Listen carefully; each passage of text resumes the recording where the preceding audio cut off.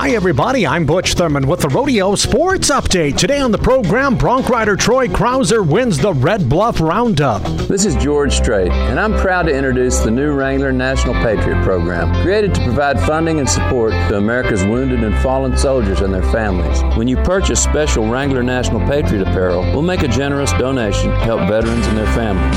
With help from local rodeos, the money will stay right in your own community. Please go to WranglerNationalPatriot.com. Wrangler. Long live Cowboys. We're talking to Troy Krauser today, bronc rider. Troy, where are you from? How was? Tell me about a kid growing up. You're a ranch hand? Yes, I was born on a ranch in South Dakota, and we're just around Whitewood Sturgis area. And actually, we're calving right now, or everyone is around us. So that's why we're kind of making quick trips. Yeah, probably some long nights checking on the cows, right? Yeah. So.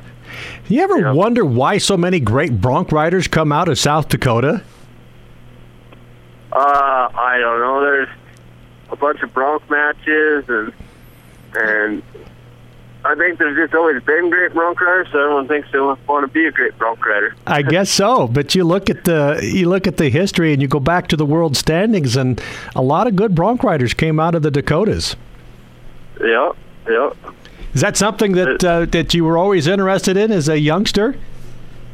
Yeah, I've always liked riding colts and stuff, and I enjoyed it when they bucked every now and then. So then, thought that was what I should try to do, I guess.